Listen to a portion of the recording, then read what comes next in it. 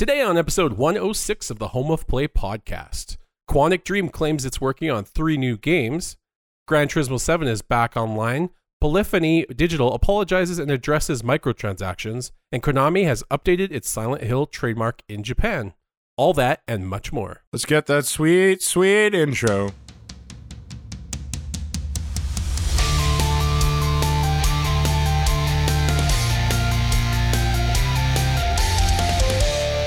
Happy Monday and welcome home, everyone. Welcome back to episode 106 of the Home of Play podcast, where every Monday the two best friends join forces to give you the latest in PlayStation rumors, news, reviews, and that is because we're the true PlayStation fans. I'm your host, Steve, and with me I'm joined by the King of Platinum Trophies himself, Christopher. Hello, hello. The Home of Play podcast is a self-support podcast. We don't include any of that bias or paid for opinion stuff that you do not need here. This allows us to bring you the PlayStation news that you actually need or want to know. All of our content is free for you to enjoy at your leisure. We only ask you to help support the show by subscribing to the Home of Play podcast, by telling your friends, family, and the Dark Knight about the show, and that they can find us on all your favorite podcast services of choice, such as Spotify, Apple, or Amazon. Every month we're growing. It's all because of love of gaming homies, helping to spread the cause through the power of word of mouth. If you have any comments, questions, or complaints, please send any of those to our email address, homeofplaypodcast@gmail.com. And then we can read your questions on the show or alone in private while we discuss the beautiful Hogwarts Legacy State of Play that we watched this week. On today's episode, though, we have all the news articles that you're looking forward to. But first, what we must do is what we always do, which is talk about what we've been doing in this last week. Specifically, what we've been doing this last week in gaming. So we're going to start with Chris. In gaming this week, I have not done a lot. I've been kind of vegging out and just chilling. I played a little bit of Lost Ark over the weekend, as well as some Cyberpunk. Got past the first act in Cyberpunk, so it's like, hey, now Keanu Reeves is here. Yay! Why is he being a dick? I don't like it. But I'm enjoying the game. It's running pretty well. It doesn't seem to like going in rest mode. At least that's my theory. After I turn the game on after rest mode, it feels like the game's just slowly dying on me. Sometimes it'll eventually crash, or the textures start getting washed out, and it's just like the game's melting. It's hilarious. But it seems like the problem happens every time I put the game in rest mode, so I just have to make sure to kill the game every time. So it's cool. Other than that, like, I have not played very much during the week. I think I played a little bit more Lost Ark on Monday, and then nothing during the week. I don't know why. I don't know if it's the news about the upgrades to Resident Evil 2, 3, and 7 that's coming. But I kind of got hooked on watching gameplay of Resident Evil 2 Remake. I really do love that game. It might be my favorite game of all time, actually. And I just started watching YouTubers and Twitch streamers that have played the game way in the past, and just rewatching their old videos of their playthroughs. Just some of the ones that I find entertaining. And it's fun to watch people go through the game, experiencing it the first time from their perspective, and just see the things that freak them out, and if they find all the collectibles and all the different materials, and see if they have like my OCD tendencies to pick up every single item and throw it in the stash and then never use any of the items. But yeah, I watched a couple people actually during this week. But yeah, it's fun. I just chill out, have some food, some chips or whatever, and just watch some videos and then go to bed and then go to work. So not a lot of gaming this week for me, but that was pretty much my rotation. So how about yourself? I know I've definitely seen you be playing more Elden Ring. Yep. What is this, week 2 or week 3? I can't remember anymore. Time is meaningless when you're tarnished. And more Elden Ring all time. Any free second I get, I'm playing more Elden Ring. I'm playing with friends. I'm playing by myself. And both of those experiences are very rewarding. I don't know. I'm at a very good area or place in the game where I just feel great about it. I know I'm about to hit a wall in terms of difficulty. So that's a little scary, but you know what? I think I'm ready for it again. I just feel like I have the resources, and if necessary, I have the friends to help me. So, I can't wait to see more. Even like this week, like now it's starting to hit me. I've always loved the Souls games, but I just feel like this one, I don't know what about it's different. Maybe it's because you have to explore it. You like start to learn these characters' names. I feel like there's more emphasis on the characters in this world, and it just makes me want to know more about this world, where other Souls games, I didn't ever want to educate myself more in the world. It just kind of felt like, okay, we're just going to get through this area. Let's make it to the boss. Okay, we beat the boss. Awesome. I have that sense of accomplishment. Let's get to the next area now. And I just wouldn't care about anything else in the world. It just seemed forgettable to me. And I know you could read the items and blah, blah, blah, but I feel like this game is good enough that it doesn't give you everything, but it gives you enough to like get you on that fish hook, and then you're stuck, and you're like, they're reeling you in, and you just want to know more about it. And even, today I was just looking things up on Wiki. I'm like, okay, so what is this character? And like, what actually just happened here? And then you read and you're like, oh my God, now I want to know more about this other thing. And yeah, it's awesome. And just having debates with other people that have gone the same place in the game as me, like we're debating about characters and, what our interpretations of what happened, is. And it's, yeah, I know. All I can say is like, I love this game. It's definitely, I don't know. It's either my favorite game of all time or it's damn close to that. I still don't know if it beats God of War, but I'm starting to think it does, honestly, just because I'm getting things from this game, like sense of exploration. I know I talk about that, but now I'm like starting to solve things accidentally almost. And then you just get so hyped that you're like, oh my gosh, I found this out, and now I can proceed this other quest. And I just can't tell you any other game that does that. Me and you we didn't speak on it last week, but I know there's a Twitter feud where some developers were it felt like they were trying to almost take a dump on Elden Ring's success, and it seemed quite petty. And, like, everything that they're pointing out is like a negative besides PC performance. I just feel like it's the positive, and it's probably the reason that this is the highest selling From Software game of all time. And their lack of understanding of that is probably the biggest problem we have in open world games right now, and why there's such a drag, and whatever little machine that monitors your heart rate, like, it's at the bottom. It's doing the and that's what I feel like we're seeing in the open world games. It's just everything's the same, basically. I don't feel like anything's really flipped the script, in a while, and now it's just like Elden Ring comes out, and yeah, you could point fingers at it. Maybe it's not the way you want to approach open worlds, but at least it's doing something different. It's funny when you're talking like about that. It reminds me of the meme that you had sent me, and I think I'd found it too, about if Elden Ring was a Ubisoft game, this is what the HUD would look like, and it's just littered with everything you'd expect. Like, it's just, it's hard for me to like explain it to you, but if you can find it, look it up. It's quite hilarious.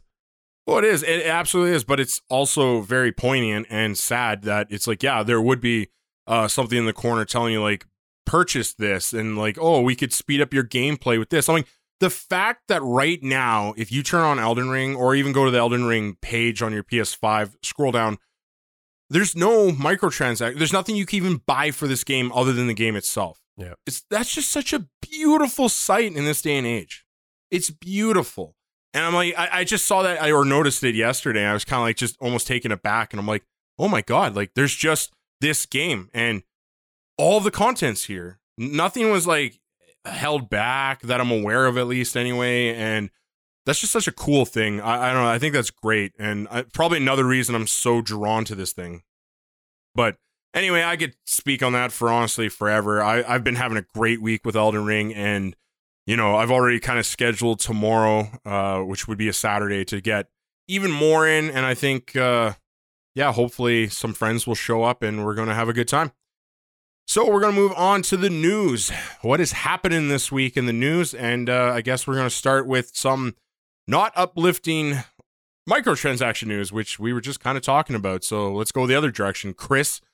I don't know why I said it so aggressively. Okay. Chris. It's like I said your name as if your name was Karen. Okay.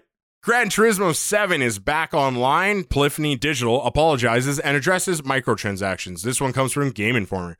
In a new blog post, GT7 producer Kazunori Yamachi explains why a maintenance period that was expected to last a couple of hours lasted longer than a day. In fact, I believe it was, some people are quoting as 24 hours.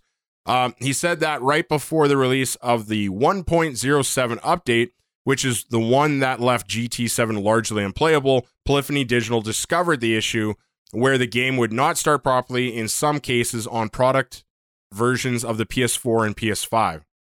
Additional editor notes I put in here, they decided to interrupt the 1.07 and to make the 1.08 correctional update. Continuing forward in quotes, at the same time, the pricing of the cars is an important element that conveys their value and rarity. So I do think it's important for it to be linked with the real world prices, he continues. I want to make GT7 a game in which you can enjoy a variety of cars lots of different ways, and if possible, would like to try to avoid a situation where a player must mechanically keep replaying certain events over and over again. The blog post says the studio will let players know the update plans for additional content, race events, and features to constructively resolve this issue. Continuing in quotes, it pains me that I can't explain the details regarding this at the moment, but we plan on continuing to revise GT7 so that as many players as possible can enjoy the game. Yamachi writes, we would really appreciate it if everyone could watch over the growth of Gran Turismo 7 and from a somewhat longer term point of view. Okay, that was a mouthful. I wish I could have summarized that more. But to give you the gist, it was unplayable for 24 hours. Sounds like it was a patch issue. That I'm fine with. But I think the meat and potatoes of this story is where we get into the microtransactions. And right away, I'm calling bullshit. Yep. I'm calling bullshit. You know, this whole like, well, I want the cars to reflect the prices in the real world. And it's just like, okay, then let's not have any currency microtransactions. And like, you make a game where it's reasonable to expect these people to get enough money in a reasonable time that rewards their effort, and it's also respectful of the player's time. And then I think I'm okay with that as well. But the fact that you're making these cars super expensive because you want them to be like reality-based prices, but are also offering people insane amount of money. Like, and that's the thing. You could still keep them the expense of like $4 million per car or whatever it was that we talked about the weeks ago, but then lower the prices of the currency. Why can't I spend $5 and get $1 million in currency? It doesn't justify that a car can cost you up to $40, Chris. Yeah. Well, I when you were reading the quote where he talks about, if possible, would like to try to avoid a situation where a player must mechanically keep replaying certain events over and over again. That quote just gets me. Like, or you could just not have the game have a grind where I have to replay the same track 18 times to get enough currency to buy the one car I want to get. And you're not going to like this, but like the article kind of avoided it, but in actual, like the patches, they made the races less rewarding. You actually get less credits for more races. Good. So he says, I would like to make it that they're not just doing the same races over and over, and now they've made the grind even worse. So it's one of those situations where it's like, okay, you said one thing, but you did another. How are you making a connection between the action and the sentence? Like, I don't understand. And I know one race, I guess, significantly went up in value. But then I'm like, well, does that just mean everyone's going to now do that race over and over? But like all these other ones, like that people were primarily using to grind to get these cars so they wouldn't have to spend 40 freaking real American dollars. Like now those got cut in half. It's confusing. Because it's like the people who are fans of the series are pretty dedicated fans. And you're really, really gouging them on this one. Like, there's no nice way to put it. Yeah. I'm just so disappointed in them. Yeah, I'll just go back to playing Burnout 3 Takedown. Yeah. Probably the good old days. Where there was game modes to literally make crashes. Can you imagine, like, I don't know, Gran Turismo 8, and it's like, you literally just start having to pay bi-weekly payments for this car. It's like, yeah.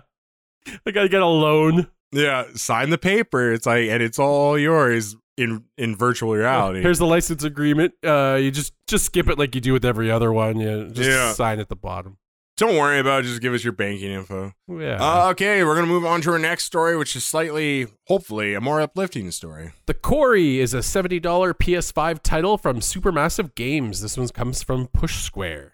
Until Dawn, developer Supermassive Games has fully unveiled The Quarry. It's a new IP that this time will be published by 2K Games, announced for PlayStation 5 and PS4, with a release date of June 10th, 2022. The game is available for pre-order on the PS Store now, and the PS5 version costs $69.99. The PS4 version comes at $59.99. But there's no free PS4 to PS5 upgrade.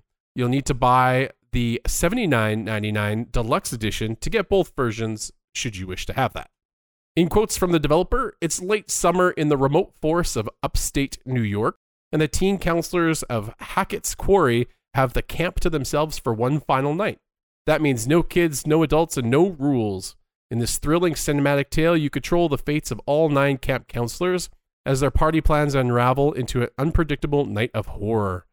The life or death decisions around every turn, the choices you make will determine how the story unfolds. You can play the whole game by yourself, but there's also the option of playing with up to 7 friends online. It sounds like you can all group up together with everyone taking control of their own character. This can be done either online or locally. Adjustable difficulty lets players of any skill level enjoy the horror, while movie mode lets you enjoy The Quarry as a binge-worthy cinematic thriller. The cast includes David Arquette from Scream as Chris, Justice Smith from Jurassic World as Ryan, and Lynn Shane from A Nightmare on Elm Street, Ouija, and The Grudge plays Constance. This is starting to look like a good game, in my opinion. You watched the video? No, I have not seen the video, but just from what this is talking about, I like the idea of it. It kind of reminds me of like Friday the 13th type of style shenanigans going on. Obviously, not necessarily one specific killer. There could be more. Who knows? But I just like the idea of it, the choices. I could see myself, you and I trying this one for sure. Yeah, I'm a little scared because I watched the trailer. It's interesting, but I would say it feels more like what's the dark anthology series? Chronicle one. Or... Yeah, and it feels more like that than Until Dawn. It doesn't feel like it has the budget of Until Dawn. And honestly, the timing of this kind of suggests that to me. The face, tracking or whatever you want to call that. Like motion capture?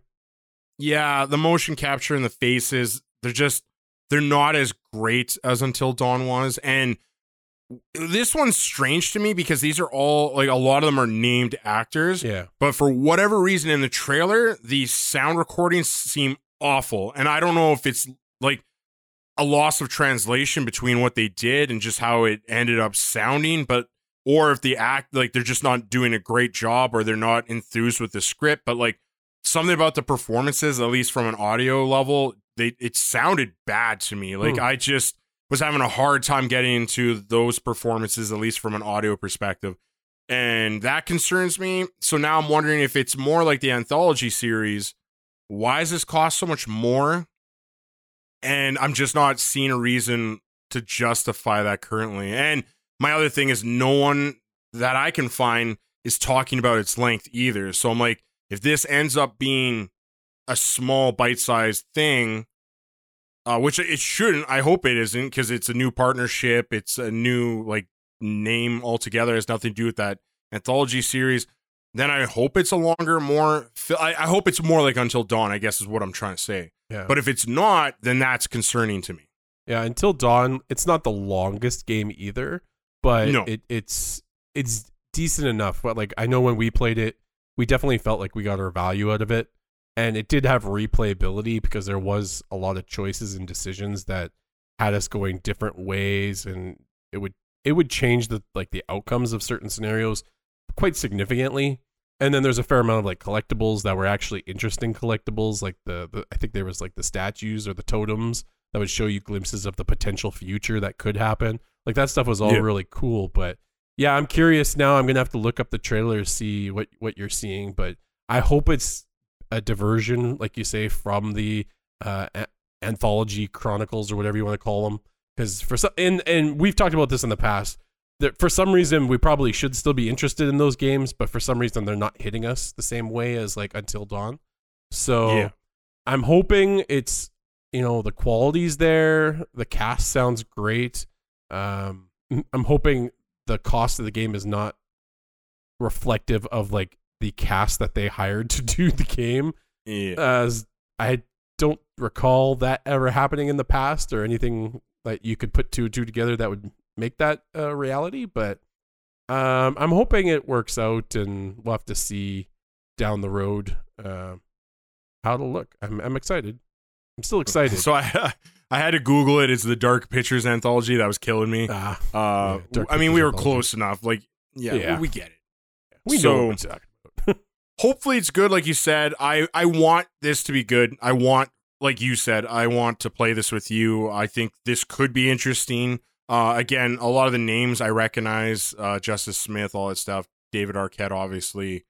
Even Lynn Shay, like she's been, I don't know why they pulled up a Nightmare on Elm Street, because I don't remember that, but Ouija and The Grudge, like those are all, like, at least the last two, forgettable. I'm like, her biggest contribution, in my opinion, is it's always been Insidious. Yeah, the Insidious series. And I'm like, she's such a good role. Nightmare on Elm, that must have been the remake, I'm guessing then. But I just watched the remake, and I don't remember her in that. So I'm like, was she in the original? And I just like, obviously she'd be a lot younger, and I just didn't recognize. That's child number 2, maybe. So moving on, we got another happier story, I think. Quantic Dreams claims its work on 3 new games is progressing serenely. This one comes from VGC.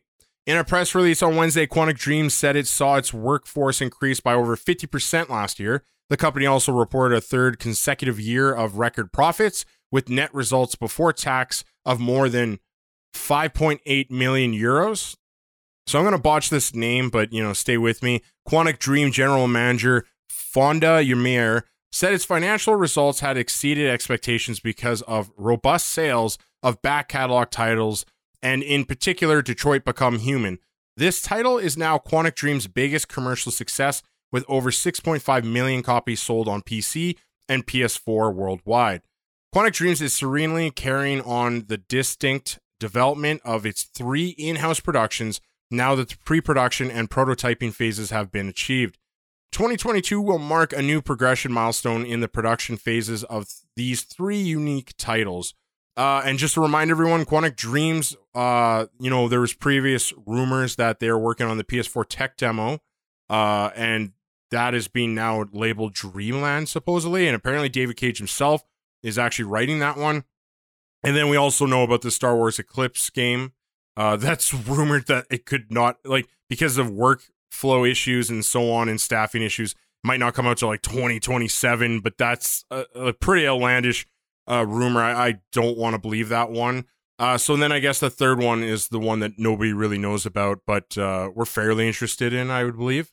But not really much to go off of that. All I can say is it's great to hear that Detroit Become Human is doing well. Mm-hmm. It's one of the better ones for sure from Quantic Dreams. Yeah, I have a couple of friends that actually just started playing that one a couple weeks ago. So I was glad to hear that it's still being grabbed and played, because I'm even tempted to go back at some point if I was bored to play it, because there's so many different endings.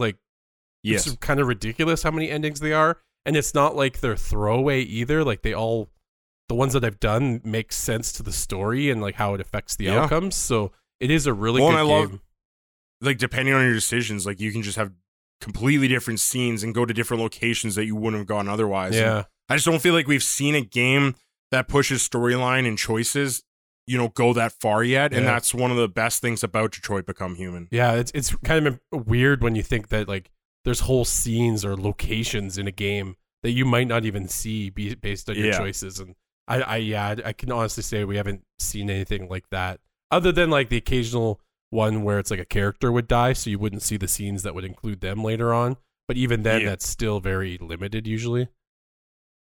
So I'm super excited for all 3 of these games. Big fan of the company. Obviously, they have some issues that they're still maybe working on. But we'll have to see. I'm glad the company is doing well, so that's good. But yeah, I don't know. I still can't guess like timeline wise on any of these. Like they're just talking about pre-production and prototyping being achieved. So yeah, that to me that could scream 3 to 4 years. Easy. Yeah, and this company's usually what's the gap between their games? Like, quite a bit. 4 to 6 years. I mean, they say they have more staffing, 50% increase in just last year, but again, you have 3 games, so that doesn't really mean much either. Yeah, that's true. Yeah, but they're bangers. They're bangers. Yeah, they're bangers. So anyway, look forward to that in the future. But until then, we need to keep going on. Konami has updated its Silent Hill trademark in Japan. This one comes from VGC. Konami has updated Japanese trademarks for a handful of its properties, including Silent Hill. As spotted by a Reddit user, updates to Silent Hill Gradius Frogger, the Water Margin, and Tokimiki Memorial trademarks were published by the Japan Patent Office on March 15th. The Silent Hill trademark covers game software and headsets for virtual reality, as well as numerous non-game related goods and services. While these may simply be routine trademark updates or periodic renewals, rather than being indicative of any new product plans, VGC reported in October that multiple Silent Hill games are in development at external studios after Konami decided to revive the classic franchise. Oh, I'm glad they actually took the hint. People may be interested in that game. I don't know. Yeah. Maybe just a little bit. One of these was outsourced to a prominent Japanese developer in 2021, we were told. And last February, the medium developer Bloober Team said it was working on an existing horror IP from a very famous gaming publisher, fueling speculation working on an existing horror IP. Okay, Chris, so, I mean, it feels like it's a guarantee, and it did already back in the day, but we are seeing more moves from Konami. There's the re-releases of those arcade games or like Super Nintendo Castlevanias. Their soccer game that didn't do too well at launch because of some bad decision making on their part. And then, we're just getting just tons of like property renewals and so on. So I don't know. There's too much. I guess it brings me back to where there's smoke, there's fire, and there's a shit ton of smoke, Chris. That whole kitchen's gone. You've lost it. Like, we're gonna have to tear that sucker down, rebuild. But there you go. I feel like if you're a Silent Hill fan like I am, you're gonna get it. Whether it's gonna be good or not, I'm not gonna speculate on that. I have a fear. You don't want to speculate? You'll never speculate on it? Not this game. I'm worried. I'm a little worried. I think I was more excited in the hopes that they would license it out to some other company, because I feel like Konami's... I don't know what to think about Konami. I mean, it's always the joke about their Plinko machines or whatever now. Like the gambling, and that's where they're focusing their efforts, and that's probably true. It is true. I'm going off memory, but I feel like they've actually recently lost money, or at least not like lost money, but their sales have dropped from Plinko. Yeah. And I wonder if that's why there's so much ambition to reinvest in the gaming industry. Silent Hill's the one to bring it back with, probably. I can definitely... It's one of the stronger ones, because you're not going to do... Well, I want to say you're not going to do Metal Gear Solid without Kojima, but like we've seen them kind of do that. I do think they probably learned their lesson from that, so they might not do it again. That was a complete success. What are you talking about? If we just go back to the record books, that was complete success. Wasn't it? Yeah. Yeah. So I don't know what to say. Like, really, there's not a lot of information here. It just seems like, again, more smoke, so we can just assume there is a fire, and hopefully this will get revealed sooner or later. Like, this always brings me back to, I can't remember if it's E3 they were supposed to have their own showcase, and the last second it felt like they kind of like opted out. Yeah. So I still wonder if that was when they were finally going to announce this. The other thing that I guess before we move on, the Silent Hill trademark covers game software and headsets for virtual reality. Mm-hmm. That's one thing where I'm like, if they try to do a Resident Evil 7 not remake of that game, but just a remake in that style, I honestly think that would be one of the smartest moves you could do, because then I don't think people would put as much emphasis on the gameplay itself more than the atmosphere you build. And with the VR headset, let's go full speculation, even though I said I wouldn't. Knew it. It comes out on PSVR 2, and I think that would be a great idea. I think yeah, that would be a headset seller of a game. Yes, for sure, absolutely. So, there's my hopes for the future. Again, you they'll won't probably play remain in my dreams, but we hope. You wouldn't play it. I wouldn't play it. I'd watch you play it. I don't know if like I could play that. That's pretty scary. As soon as those like weird ash babies start like coming out screaming, oh my god. As soon as the siren goes off and the walls start melting around me, I'm like, that's the whole game, guys. See ya. Oh no, my console turned off. Darn. So moving on, Elden Ring has sold a staggering 12 million copies worldwide since launch. This one comes from Push Square. Bandai Namco and From Software have announced the sales figures so far for Elden Ring, and we can probably now officially call it a hit. The open world action RPG has sold in excess of 12 million copies worldwide since launch as of the 14th of March. The sales figure is made public in a new press release. The document also stated that 1 million of those sales were made in Japan, the one region where developer From Software self-published the game. It's also worth noting the figure included both physical and digital sales, but we're not told what the split is. Anyway, while not officially mentioned, we can safely assume that this is the company's best-selling and certainly fastest-selling game to date. Okay, not a big article. There's not much to talk about here other than this is great, especially for fans of this game as we are. And for From Software, fans of From Software. Exactly. Like, it's just, like, I can't remember what I heard. I thought that I heard something like Dark Souls 3, like, after all the years, blah, blah, blah, all the different consoles, it finally, like, it eventually made to 10 million sales. But, that's after years of, like, game sale, like, discounts and stuff like that. This game did it in, like, 3 weeks. Like, what the hell? Yeah. Like, that's awesome. How many people do we know that picked up this game that would probably never have even played any of the Dark Souls or Bloodborne or any of those games? And that's weird to me, like, because I look at this situation and I don't even know where the hype came from. Like, I feel like people themselves were the hype machine. Yeah, I think so. And because I feel like they had some good trailers, but there was a long time we didn't get Elden Ring update whatsoever. Yeah, it was a community push, just word of mouth and the hype building it up for everybody. And that's because really there was that one trailer when it was first announced and everybody was like, oh my god, and then it was pretty quiet for such a long time.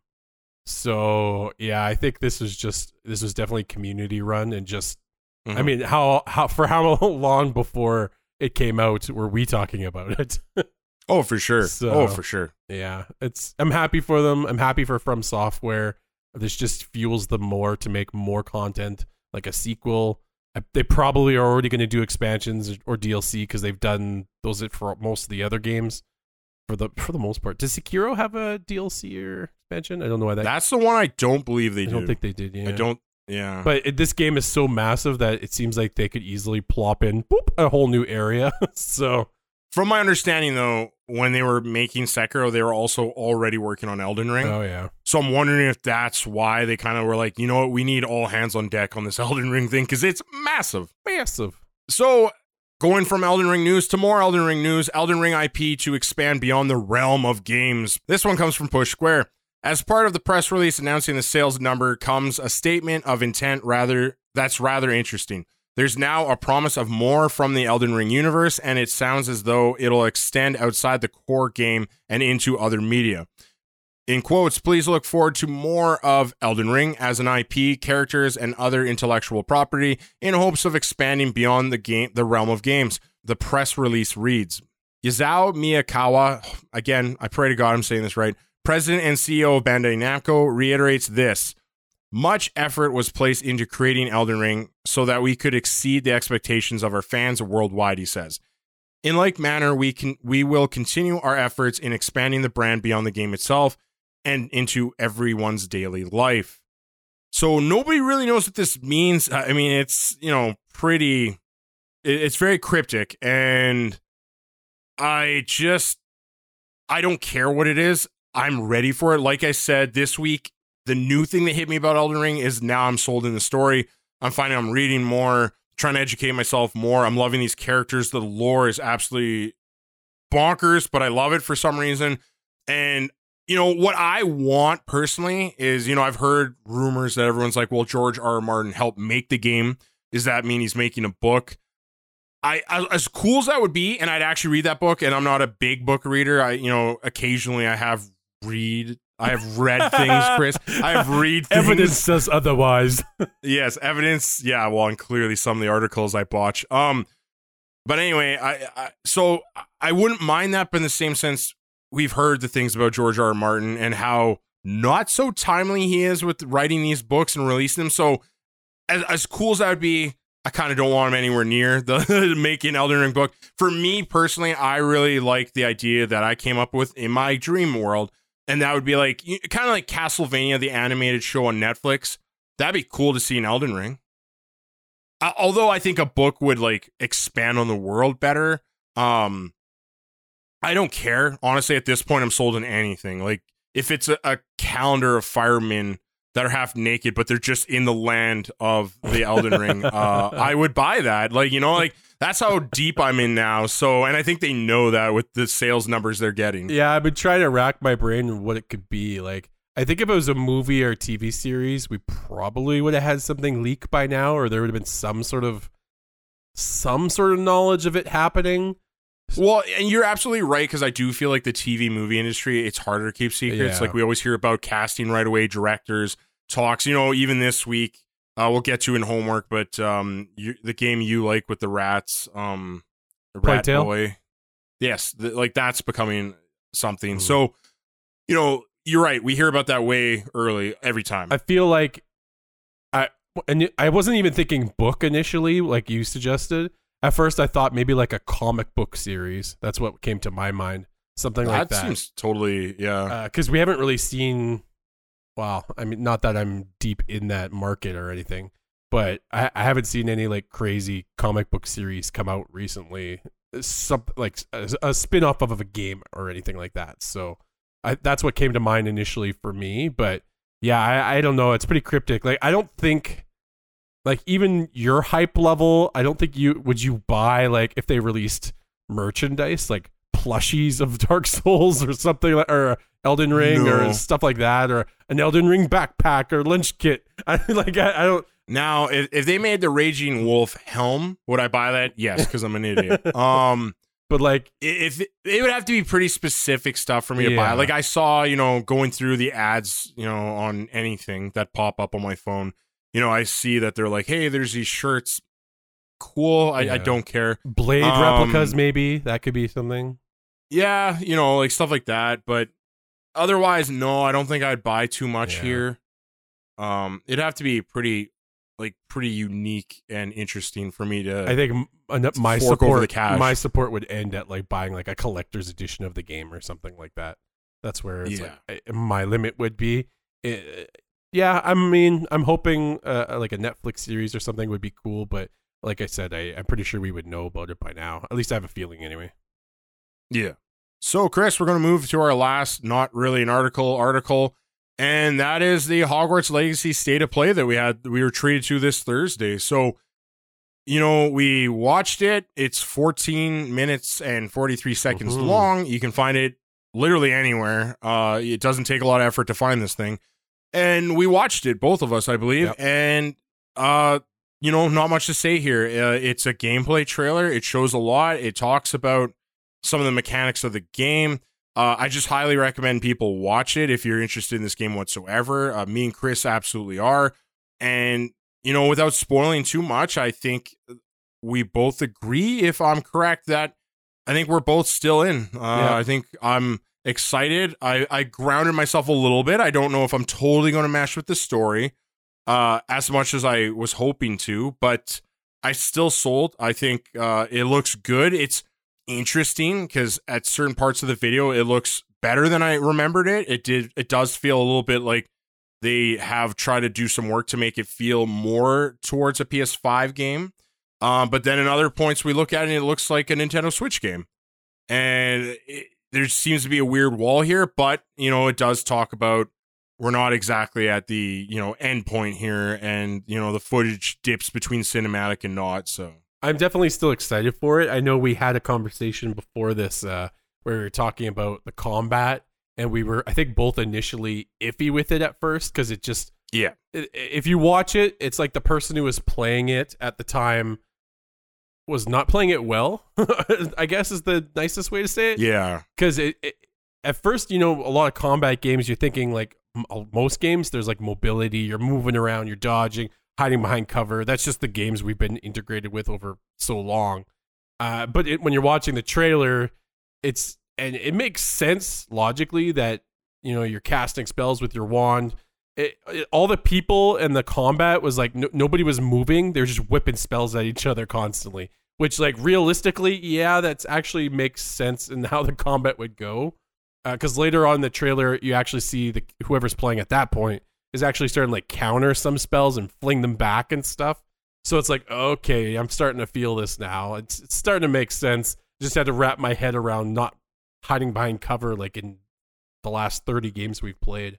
So it's definitely interesting. The whole house sorting thing looks like it'll be exciting to see where people land. Oh, for sure. If it'll be true to all the Facebook surveys that you've taken to see what house you'll fall under. Well, I'm wondering if that's more just them like basically letting you pick your house. I don't think it's going to be them just giving you a house, because I feel like that would really rub characters the wrong way, especially ones that are like, I've always wanted to be Slytherin or Gryffindor, right? And then the game's just like Hufflepuff. Yeah, I feel like how many people would rage quit when they get Hufflepuff as an answer? I feel like the game's probably going to ask you like initial questions, or it's going to judge some of your previous decisions before the sorting to decide what house you go to. I think that's how my theory. Like it'll literally be the Facebook survey before you actually get sorted into a house, but it's like it's going to be integrated in the gameplay like up until when you get to actually that part. I have a feeling it'll make your decisions based on that, but no, pizza deal. I will put a bet that it's not that at all, and it will it was going to let you just pick straight up. Honestly, because I think they can get away with it too, just because now we're going into the movies, but in the sense that Harry literally just says Gryffindor, Gryffindor, Gryffindor, and the hat knows it's like, you wanted Gryffindor, okay, like Gryffindor. And the hat even admits it later. He's like, a lot of good wizards can be Slytherin, Hufflepuff stuff. And the hat has its own monologue of basically saying, I just knew you wanted to be Gryffindor, and that tells me you're a Gryffindor. Yeah. Although, I think the tricky part there is like, it almost, when you're first listening to the hat, we're getting into so much Harry Potter stuff right now. Welcome to Harry Potter Lore, the podcast. But the hat was almost debating in its head. It's weird. Frick. Yeah. The hat was debating. It's like, you could do well in Slytherin, you could also do well in Gryffindor. And then he hears Harry doing Gryffindor, and then it's like, okay, Gryffindor. Yeah. So it's like, I don't know if and then me and your version, Hufflepuff. It's just, Harry Potter's like, all the shitty kids go to Hufflepuff. Oh man, I love Harry Potter. Good times. I love Harry Potter too. And anyway, getting back to the game. Yeah, the game. I think you're right. The combat looked better towards the end of the video. I don't know who was demoing the first half of that video. Like, I get it's pre-recorded, but whoever was controlling that situation, like, it just looked like the guy didn't know how to play the game. So it scared me initially, and then later I was like, oh, okay, wait, you can counter, you can do this. The guy looks like he has more control. Moving the camera around, like. The nostalgia of just the spells, I would hear when he raises a sword of like one of those characters. I forget the spell's name. Again, my Harry Potter trivia is a little out to date lately. But I did recognize the spell. I've seen articles where they talk about like Avada, and I'm probably saying this wrong, but Avada Kedavra or whatever is the death curse there. That seems to be in the game, which is kind of cool. I'm like, oh wait, like, is that touching more on like what me and you talked about before the show, where there might be more choices than we really realize about you being good or bad? And if you can use the death curse, then I assume you're going to be bad. Like, there has to be some consequence to a morality system in the game, probably. Which, again, awesome. Like, that kind of stuff really interests me. The whole selecting your friendships, like, it kind of seems like they're alluding to the fact that you might have your own, you might be able to find your own Ron and Hermione. And I like that too. Now they only showed like 3 characters, and I'm not interested in any of the 3 that they showed. So I'm a little worried. Like, how many are there really that have a deep story that I can Every house will have become 2. friends with? Well, that's my thing, and I'm like, so I'm kind of worried. Like, I really hope it's not just a 3, or like there's like a 4th they didn't show, and they're like, well, look, you have 4 options. I'm like, yeah, I don't know. Like, again, I'm not asking for Watch Dogs like Legion, Yeah. where they pretend these guys have a deep story and they absolutely do not. But I do want some options in that category. Otherwise, I'd be like, why'd you even add this? Yeah. I think the one thing that's a little sad, but it makes sense, is like you're just not getting any of the, well, there's probably some surprise characters, but you're not getting any characters from like the current Harry Potter lore, which is maybe the only downside to the whole thing, but I think that's fine. Everybody just wants to be a wizard or witch or whatever. Yes. So it's like, I think that's gonna outweigh that. So I'm pretty excited for it. I think it's gonna be a fun time for sure. All the seasons, man. The weather, the scarves, and the house coats, and even the Great Hall, like just all the like scenery they showed us. I was getting hit over the head with nostalgia vibes, and for whatever reason, I'm giving this a pass. Not a pass, and like I'm not going to play it, but just like that, it's okay that it's basically surviving purely off of my nostalgia. Yeah, and I want it. Like I've been excited about this game. I really hope this video didn't sell me 100% that this is like an 8 or above out of 10 or like a 4 out of 5, but I'm just going to try to be optimistic, and I really hope it hits the mark. There's just some really cool stuff, little dungeons, very Harry Potter looking things. You're right, it doesn't have a lot of characters from the movie, but this game's supposed to take place in the 1800s, so it kind of makes sense. Although Sir Headless Nick, or Sir Nicholas, whatever his name was, did make an appearance, except it's like they found the person that could do the impression the worst. Like, there's no connection between that. I was kind of like, man, you can find someone that could kind of do the voice. Well, didn't he do the voice originally in like the PlayStation games? Like, I'd have to go back that they got him, right. But I don't know. I was kind of disappointed by that because I was listening for the voice. I'm like, ooh, this is not a good impression. Yeah. No, it's like as if they wanted to avoid the original altogether. So either way, there's going to be some, and they mentioned that we're going to see some stuff at Hogwarts that we haven't been able to see before. Like, they showed kind of the behind the scenes how the food's getting made, and I'm like, oh, that's really cool. Yeah. There's a house elf, so that's going to. What do you think of the concept of the story? Because it sounds like it's like a goblin war or something. Yeah, that's what I'm a little down on. Yeah. I don't know if I'm that interested in goblins. I like them as a background character, and like they're they run the banks and they have their own source of power, kind of, and it's intriguing. But I don't know if I wanted that to be my main villain. Yeah. Like I get that it'd be like we'd be treading water or familiar like ground if it was just another dark wizard, and because we have Grindelwald now and Voldemort and hopefully even myself later, because I'll become an evil sorcerer. But from Hufflepuff. So I get they don't want to do that again. The evilest Hufflepuff there's ever been. It's like evil and Puff just don't go together in a sense. But anyway, I don't know. Like, hopefully it's better than I think it's going to be. And like I said, just the thing that keeps rubbing me weird is it can look really good sometimes, and then other times in the video it doesn't look that great. So either way, it's supposed to be coming out holiday 2022. So that's really great. My only issue is, again, the wording. Like, they don't give a date. They're just like holiday. And I'm like, yeah, I've seen a lot of things say holiday that end up being 2023. That's going to be first quarter 2023. Yes.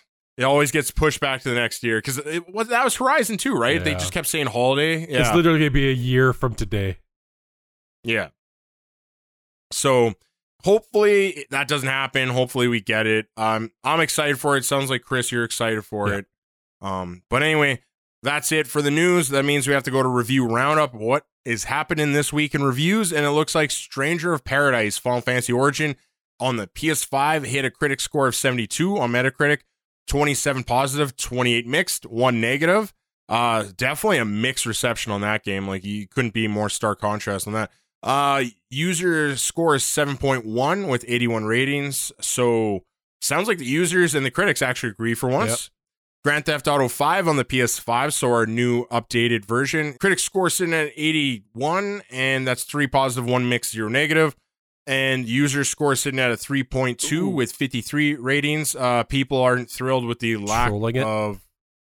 Well, it just seems like some users feel like there wasn't a lot added here. There's no ray tracing, there's no this, there's no that, no extent, like extra content. Just a straight port. Yeah, and they just want your money, which I agree with. It does seem like that's the case. And then lastly, we have Persona 4 Arena Ultimax on the PS4. This one's sitting at a critic score 82, which for some reason is higher than the Switch version. Not sure why. I didn't really look into it. 13 positive, 1 mixed, 0 negative again. So there's your games for the week, which means we have to move into homework. What is homework? Homework is when we don't have enough time in the show to get through all the articles that came out this week. So we give you the article names, where to find those articles, and then you go educate yourselves. So starting, Elden Ring patch brings buffs, nerfs, additional map options, new quest phases, and more. This one comes from Game Informer, and I'm still kind of sorting through it myself, so I don't want to talk about it much. The reason I didn't talk about it on the show is I feel like it could, in speaking of it, we could ruin and spoil some things, so it's safer to put in homework. Plague Tale TV show is in the works. This one comes from IGN. Cool. I don't have a purpose for a rat simulator TV show, but great. I don't know. I have no interest in the games. I have less interest in a TV show. Hogwarts Legacy will be free of microtransactions. This one comes from Push Square. So there's your positive news. You can tell Ubisoft did not make this game. Netflix live action Resident Evil TV series debuts this July. Yay. This one comes from Push Square. I'm all set for this. You know, I've been disappointed time and time again, but you know, we're getting another shot at it, and hopefully Netflix finally gets it right, because I didn't love the original Resident Evil movies, because they just had nothing to do with Resident Evil by the end. The reboot movie was absolutely horrible. So yeah, I'm just, all my expectations will fall in this one. EA announces it won't hold EA Play Live event this year. This one comes from Game Informer, so kind of sounds like they're following PlayStation's lead, and it's a little disappointing, but at the same time, I doubt they have a lot to show this year. Well, I mean, at least PlayStation does their state of plays, so... Yeah. Ghostwire Tokyo boasts 6 graphical modes for PlayStation 5. This one comes from Game Informer. Babylon Fall... oh, man. Babylon's Fall, Square Enix sends survey to players asking how to improve the game. This one comes from Game Informer. So you just turn off the servers, and that's how you'll fix that game. Borderlands 3 will get crossplay on PlayStation after apparent Sony U-turn. This one comes from VGC. And finally, one that I'm excited for, Resident Evil 2, 3, 7 saves will transfer to the PS5 and Xbox Series X and S. This one comes from VGC. Okay, so that's it for homework, and that means that's everything for the show. So until next week, we just want to thank you for your time. It's your most valuable currency, and we're humbled that you'd spend any of it on these two idiots here. So until next week, we just have to say goodbye. Well, and we got to go and start recording our Harry Potter podcast after this. So bye, guys. Harry Potter Lord.